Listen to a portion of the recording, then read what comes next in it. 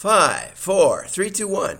I'm John Miglosh for the Wisconsin DMA and the International Society for Strategic Marketing.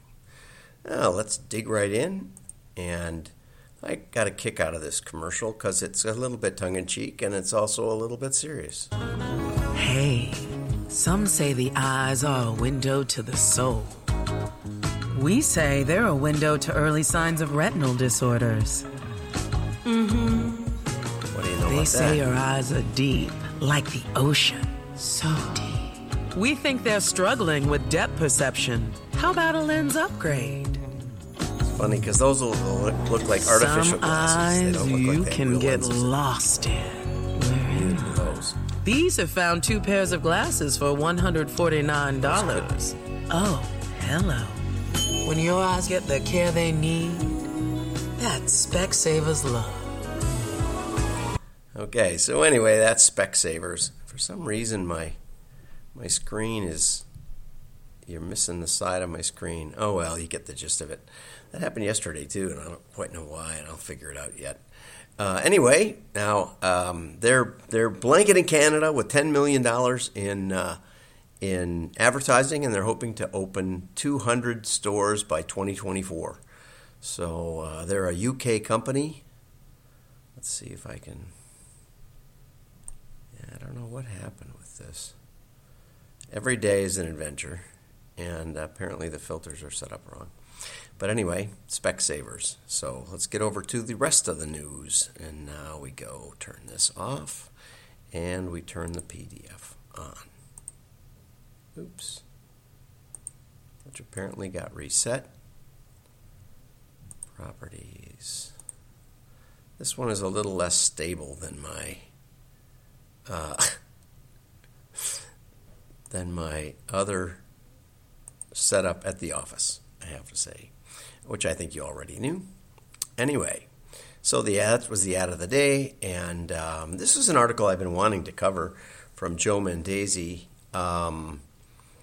and it's about cancel culture, and it's about how people might react if they don't think your brand resonates with them. For example, we've had the Peloton case, where 2 guys had heart attacks, but then they actually got one of the guys, Mr. Big, who had dropped dead on the Netflix series, and they got him on as an actor. But then once he got on there, apparently there were accusations of misconduct. And so then, then there were complaints and they pulled the ad, which is, it's up to them. They can do whatever they want. And you can. And that's one of the most obvious ways that you can cancel a brand if you don't like them.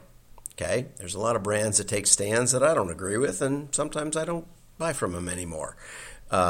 So studies indicating consumers are becoming more active about pressuring brands. I don't pressure brands, but the number one action that people take, not surprisingly, the number one action is to discontinue purchasing the brand's products or services. I wasn't a big supporter of Nike anyway. I'm not sure if I've ever bought Nike, but when they,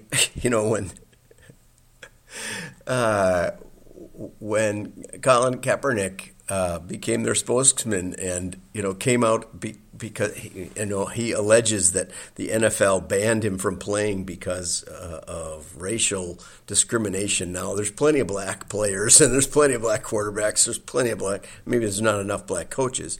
There's been quite a few recently, but some haven't won as many as they had hoped, and neither had Colin. He had actually gone, I think, 2-14 in his last 16 games. That means he won only 2 of his last 16 games as a player. And I thought it was comical, let's just say comical, that he would attribute that to racism. It's like, Colin, you can't pass. You're a quarterback that can only run. And once the league figured that out, and they stopped you from running, you were done. You couldn't win anymore. It's not surprising. No one else picked you up. Everybody knew the playbook on you. But anyway, so I said, I'm not going to buy Nike anymore. That's too silly for words. To me, it was just silly. But anyway, a lot of people now are calling out brands and condemning brands. Yeah, I don't do that with Nike. I don't care. I think but we did a featured commercial last week with a guy that had been in a bad accident and lost one of his legs and invented prosthesis for high impact sports, and started a company and then got an Olympics medal in the Paralympics. And so, it's a great story. And last Tuesday, I went to the American Underdog movie, and that's about Kurt Warner and his fight just to get to play, and how hard he worked and what he had to go through, and it was a lot. And so there's great stories in sports, just great stories of overcoming the odds, etc. And by all sorts of kind of people of different ethnicity and different race and culture and religion and all that. And so, so be careful what you cancel, but you're free. One of the great things about capitalism is that you're free to spend your money with whom you will. And one of the dangers of socialism is typically the government picks the winners and losers, and you don't have any choice. One of the great tragedies of the government intrusion into healthcare has been the dramatic reduction in competition in the insurance markets, especially. So something to think about. Anyway, this was a nice article by Adrian Streeter, and Adrian is president at Streeter Printing, and she has an opinion because she probably prints a lot of mail, although she doesn't basically say that. She said, but I like the way she started. Instead of saying, direct mail is dead, she started by saying, a lot of direct mail crosses my desk, and one of the top companies year after year continues to be Google. Right. It does. And I get mail from Wayfair, which was a .com only play, and I get ZipRecruiter, which was primarily online job search thing.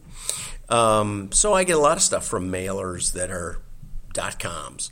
And these mailers are a visual representation, confirmation of the positive results from direct mail. So she doesn't start with direct mail isn't dead. She starts out with something positive, and I like that. And after all, who knows more than Google? Absolutely. Nobody knows more than Google. Well, nobody has more data than Google. And it's not just Google. Every smart brand is using direct mail. And another move I liked her mentioning was Who's Mailing What? My friend Denny Hatch started that years ago. Denny and I disagree a lot on political issues, but we're still friends. And 15 huge online companies who for years have been consistently benefiting from direct mail.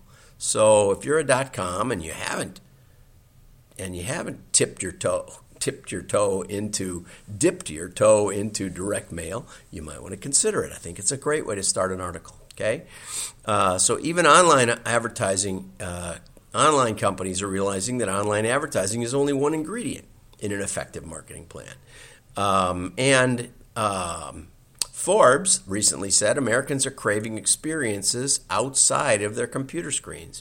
Your direct mail message marketing can stand out and engage customers by offering an offline sensory experience, especially with coatings and physical touches and foil and all kinds of stuff like that. LearnHub cites one of the top reasons why direct mail marketing works. When you want your message to be seen, you have far less competition in an actual mailbox than in an email inbox. I think that's right? So, as some statistics from Simply Noted, should probably look that up. Simply Noted, as mail volumes in the U.S. decline year after year, direct mail responses rates climb. You have less competition in the mailbox. People are going to look at it. People have to engage with it. That's one of the things I tell you. It's going to get delivered. It's going to get delivered to a decision maker because not everybody can throw out the mail, and they're going to look at it at least long enough to decide if they're interested or not. You don't get that in most of your advertising. Most of your advertising is unseen. Never mind the bots and all the rest of it. Okay, direct mail. The postal mail has a presence that feels more valuable. People keep it around the house. When I got one in my pocket right now.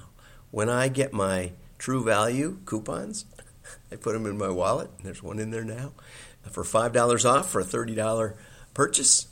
It's not that much, but it gets me over there, and I buy the tools and stuff that I've been waiting on buying. Okay, businesses have been using direct mail for over 185 years now. Yesterday we mentioned that it's been at least 3,000 years. I contended it was 3,000 years, not 3,000 BC, but that's because I have an ancient history degree. So also, you might not know, but millennials like direct mail. They actually respond more than the boomers and the whatever else there are. Okay, so when you pair direct mail with technology, you get better response. Test a QR code, and all these things. I say test, test. I mean, it's wonderful to put on textures and all that stuff, but, test it. If it's worth it, it's worth it. And if it's not worth it, it's not worth it. Don't take my word for it. So that's enough for today. As the style consultant says, if you can't be good, at least be quick. Like and share. Your friends will know you're smart. Have a great day. John Miglosh. Bye-bye.